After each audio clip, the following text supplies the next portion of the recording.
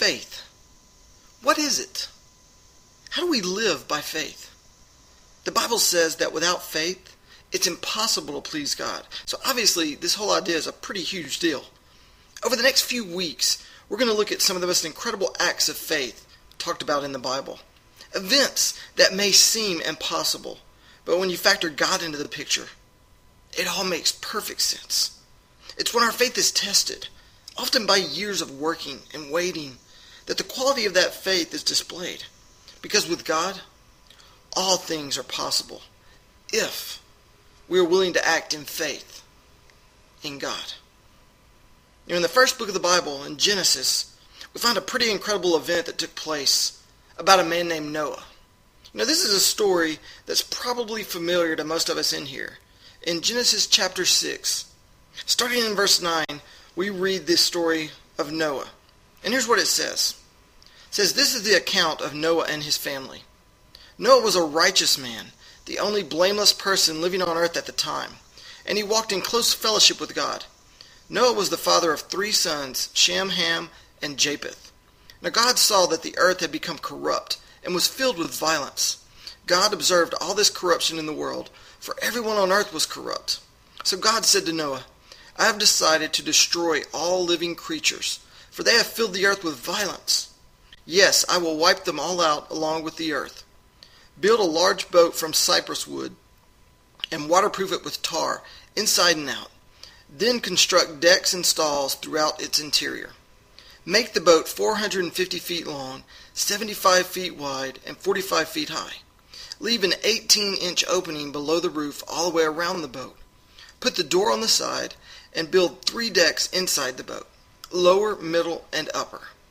Look, I'm about to cover the earth with a flood that will destroy every living thing that breathes. Everything on earth will die, but I will confirm my covenant with you. So enter the boat, you and your wife and your sons and their wives. Bring a pair of every kind of animal, a male and a female, into the boat with you to keep them alive during the flood. Pairs of every kind of bird and every kind of animal and every kind of small animal that scurries along the ground will come to you to be kept alive. And be sure to take on board enough food for your family and for all the animals." And now here's the key. This is what makes it all work. So Noah did exactly as God commanded him. He did everything exactly as God commanded him. That's the key. So what can we learn from this? What principles can we take out of this that we can apply to our life today? And there are quite a few.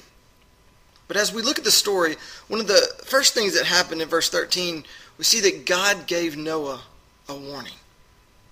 As I think about our life today, we live with warnings all the time. When you're driving, that yellow light? That's a warning. That's not a sign to speed up so you can make it. It's warning you that it's about to turn red, so you better get ready to stop. Especially in our city, we get warnings a lot during this time of the year, known as hurricane season. When we get warned that there's a storm coming, there's a hurricane that's formed, and it's going to make landfall at some point, and we have a choice to make. We can say, we've been warned, we better get out of town. We better protect ourselves. Or we can say, you know what? I don't care. I'm going to ride it out. I'm staying at home, and whatever happens, happens. That's all right. We get warnings on things we buy. It's really interesting as you look at warning labels that companies are required by law to put on products. Some of them are quite interesting. Here's a few I found this week, and you can decide for yourself if you think they're as strange as I do.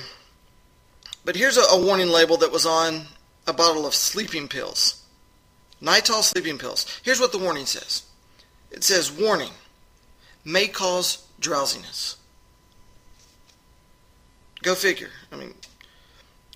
Or how about this one? This is on a Bluetooth speakerphone for use in your car while you're driving. It's called the Drive-In Talk. That's the name of it. Now the warning on the Drive-In Talk says this. Warning, never operate your speakerphone while driving. Or how about this one? On a carton of eggs, just a regular carton of eggs you buy at the grocery store. It says, warning, may contain eggs. It's so crazy, the kind of things that they have to put on warning labels. But we get warnings all the time. Some of those, like those, might seem kind of silly, but the warning that God gave Noah was very, very serious. He was telling him what was coming was total destruction of the earth and all the living creatures on it. One of the more interesting aspects about this warning, that unlike these companies that are required by law to put warnings on their products, this was a warning that God was under no obligation to give. Because of the way the culture was, God had every right to send the judgment. But the giving of this warning is in and of itself an evidence of God's love and his concern for his creation. We don't know exactly how long it took Noah to build the ark, but our best estimates were that from the time God first told Noah that the flood was coming to the time the rains actually started, there were about 120-year period. Think about that. 120 years went by. God gave mankind that much time to turn to him, to look to him. And they did nothing. They kept right on doing exactly what they'd been doing. Only Noah listened to the warning. But one of the things we can learn from Noah is that, all Noah had to go on was God's word. Most likely that Noah had never seen rain at this point, much less a big flood. And so when God told him that it was going to rain so hard that the water was going to literally destroy the world, you can imagine that probably wasn't the easiest thing for him to believe, just because he'd never seen anything like that before. But because God said it, Noah listened, and Noah trusted. See, all that Noah had to go on was God's word, both for judgment and for salvation. He had no evidence, none whatsoever, that what God said could or would happen. And even if the judgment did come, he had to trust that God's plan for salvation was going to work. Noah had never seen a boat, and he had certainly never been trained as a boat builder. He was most likely a farmer. But God said that the world was going to be destroyed, and that this boat built by Noah would provide the rescue for Noah, his family, and all of the animals on earth. And all that Noah had to go on was God's word that this was coming.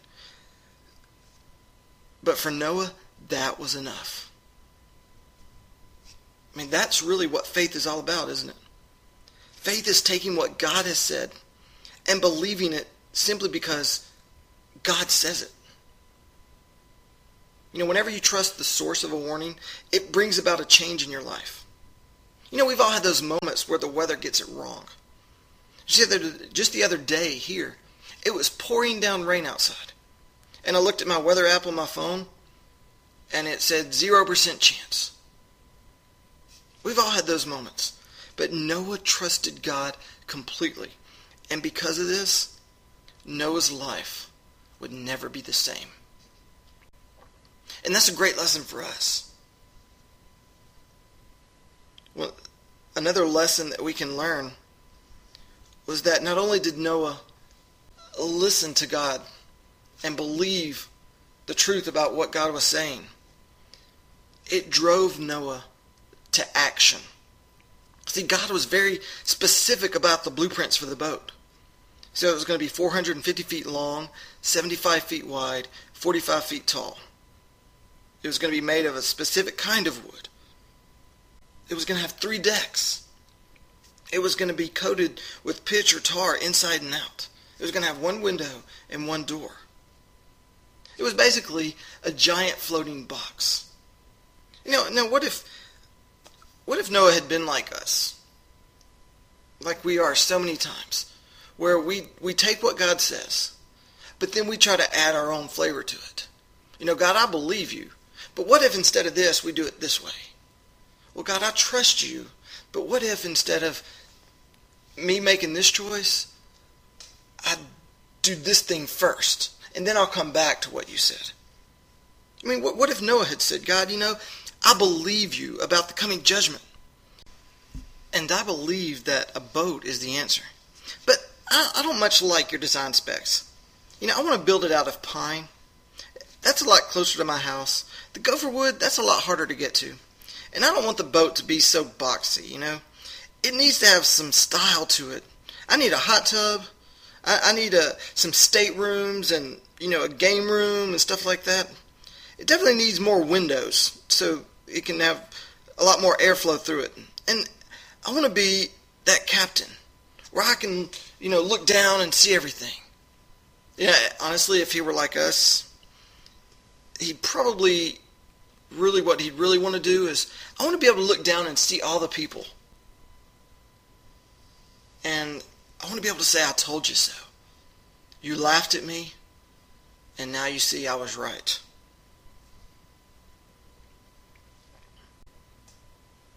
But fortunately, Noah, he didn't make any of these changes because he knew that the ark wasn't built for pleasure. It was built for survival. That's what the ark was. There were some things left out of the plans that even a ship built only for survival should have. There were no lifeboats. There was no plan B. If this ark didn't work, then all was lost. Noah's total faith and trust had to be in God's one mode of salvation. That's definitely something that we can learn from today. It's the same way with us. There's no plan B apart from Jesus. We've placed all of our trust in him and what he did on the cross. See, here at Impact Church, we're a Jesus church. We love Jesus, teach Jesus, trust Jesus, believe in Jesus. Jesus is it. Jesus is the way, the truth, the life. That's it. There is no plan B. There's no other option. We can't be good enough. We can't do good enough. It's all about Jesus. Just like this. This boat, this ark, this was the only way to escape the judgment of the flood. It was the ark or death. That's it. There was no plan B. There was also no rudder or no steering wheel on this boat. Noah had no way of determining what direction the boat was going to go. He was at the mercy of God. He let God take him wherever he wanted to go. We can learn a lot from that by itself. We are more than willing to get on God's ark of safety. But unfortunately, so many times, we want to steer the boat once we get there. We want to go into where we think it should go. See, Noah knew better. Noah understood that God's got a direction. And if we let God do the steering, we will wind up at the very best place that God wants to bring us. It may not necessarily be the easiest journey, but it will be the best journey. See, Noah's Ark wasn't built for style or pleasure or beauty or maneuverability. It was built for stability. It was built for survival. It was built to provide salvation for the human race. See, Noah had a choice to make. He could either change God's plans or he could allow God's plans to change his life. So many of us miss out on God's best because of that fear, the fear of the unknown. What if? What if I take this step? What if it doesn't work out? What if I fail? What if something even worse happens? It's kind of like when God tells you, I want you to pack up everything, give up your salary, and move to a city you know nobody and start a church. Do you know that in the last year and a half, I've learned lessons and I've seen God do things that I never would have imagined, that I never would have learned had I played it safe and not been willing to step out, to step off that ledge where only God can make things happen. What are you missing out? Because of that fear of the unknown. Is there something right now God is calling you to step out and do? but you're not ready. You're still just a little unsure. You can imagine that Noah was pretty unsure about building this big boat, especially when people started coming around and laughing at him and mocking him and making fun of him. And all Noah had to go on was, look, God said it. I don't understand it. Doesn't make any sense, but God said it. I trust that, so I'm doing what God tells me. I read a story last week about a guy named John. John was CEO, president of one of the largest corporations in our nation at the time, in the early 80s. He was president of Pepsi. He had all the money, all the perks, everything. His life was set. But he had a conversation with a guy named Steve one day that changed the whole direction of his life. And here's what he said. Here's what John said about that conversation. He said what really made it happen for him. Because what Steve was asking John to do was to leave his secure, wealthy job at Pepsi and come on board Steve's little company that was unproven. It wasn't huge. It didn't have all the money yet. And there was a chance that it wouldn't work out. And Steve was asking John to take that risk. And John said, here's what made it for me. Steve asked me this question. He said, do you want to spend the rest of your life selling sugared water? Or do you want a chance to change the world? See, John was a man by the name of John Scully. And Steve, many of us in here will recognize Steve. Steve was a man named Steve Jobs. And the company was Apple. See, that's where we all are right now. God says, do you want a chance to make a difference? To make an eternal impact on this world? That's what God offers each and every one of us. Whether that means with our neighbor or with our workplace or hundreds of people. That's what God offers. Do we want a chance to change the world? That's what we're here to do at Impact Church. We don't want to just play church. We're not satisfied with the status quo. The fact that there are thousands and thousands and thousands of people right outside this building living their lives and heading for a place of eternal separation from God called hell. That's not okay with me. Somebody's going to tell them about who Jesus was and who Jesus is, and that Jesus died for them so that they could experience life to the fullest. See, too many people are content to play it safe. Too many churches are content to play it safe and just do what seems easy or convenient. Noah's neighbors, they could tell that Noah was doing something big, but they had no idea what it was. And you can only imagine the talk that came from them when neighbors would come by and laugh and make fun. And Noah, what you doing? What you building there, Noah? What's that big thing? You've been working on it for years and years and years, and what do you mean a flood? What's a flood? I mean, we're not near water. Is that thing going to even float, Noah? And then when Noah would tell them, look, God told me he's getting ready to destroy the world with a flood. I'm building this boat for me and my family and the animals and anybody else that wants to come. And I'm sure they laughed and they mocked and they made fun. But Noah kept on building. Noah kept on telling them why he was building. It would have been a lot easier on Noah and his family if he would have been able to keep this building thing hidden. If everything hadn't been so public. But it's kind of hard to hide the fact that you're building something that's 1.5 football fields long and as tall as a 4-story building. Noah had no choice but to make his faith very, very public. But we see that Noah responded exactly right. Noah did everything exactly as God commanded. That's the response we should have. No matter what God asks of us, our answer is yes. Not yes, but. Not yes, if. Yes, just like Noah. Exactly as God tells us. There are some important lessons that we can get out of this event. The first one is plan ahead. It wasn't raining when Noah started building the ark. It had never rained. But when the rains came, Noah was ready. Or how about this one? Stay ready. Be ready. Don't ever feel like you're too old to do something, especially to do something for God. Noah was 600 years old when the flood came. Now, I don't know about you, but that's pretty old. And I doubt any of us in here can use age as an excuse when we read something like that. Or how about this one? Don't listen to the critics.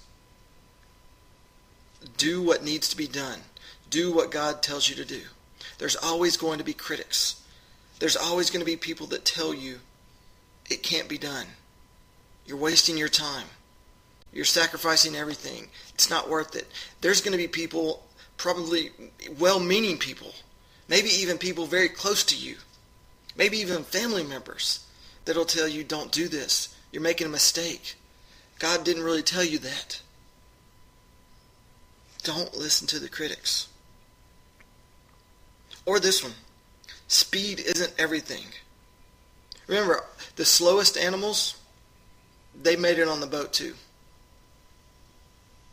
It's not about how quick we can accomplish things. It's about God's timing and when He wants it to be finished. Or how about this? Remember, the ark was built by amateurs. The Titanic was built by professionals. And we know how that ended. See, God's plans are always best and always right, even when they don't make sense. That's where the faith comes in. See, we serve a God who makes the impossible possible. As we see from this account of Noah, sin brings judgment. God, who created and even now sustains everything, truly is concerned with right and wrong. As Noah was put in a new world to experience a new life, just like us today are brought into a totally new experience with Jesus. Not to live the rest of our life here on earth for simple human desires, but rather to live for God, to make God's desires our desires. See, because of sin, judgment has to happen. But that's what I love about this story of the ark, because the Old Testament ark is a great picture of what Jesus was in the New Testament for us. See, because of our sin, we deserve judgment. We deserve death, just like the Bible says. But because of Jesus, just like the ark was for Noah, Jesus became our ark. Jesus made it possible for us to be delivered from our judgment by putting our faith and trust in Jesus. Just as Noah put his trust in the ark, we put our trust in the person of Jesus Christ, who lived and willingly gave his life on a cross and rose again, just like the Bible says. That's what we teach here at Impact Church. That's what we believe. That's why we're a Jesus church. If you're here today and you say, I want to have a faith that I can trust when life gets hard, I can tell you that the only faith that will get you through is a relationship with Jesus Christ as Lord and Savior. And if you're here today and say, yes, I need that, I want that, here's what the Bible says. The Bible says that all of us have sinned and fall short of God's glory. None of us are perfect. And the penalty for that sin, for the wrong that all of us have done, is death. But the gift of God is eternal life in Jesus. See, what we deserve, the penalty that we owe for our sin is death, but Jesus paid that price. He paid a price that we couldn't pay. That's the good news of the gospel. The Bible says that while we were yet sinners, Jesus died for us.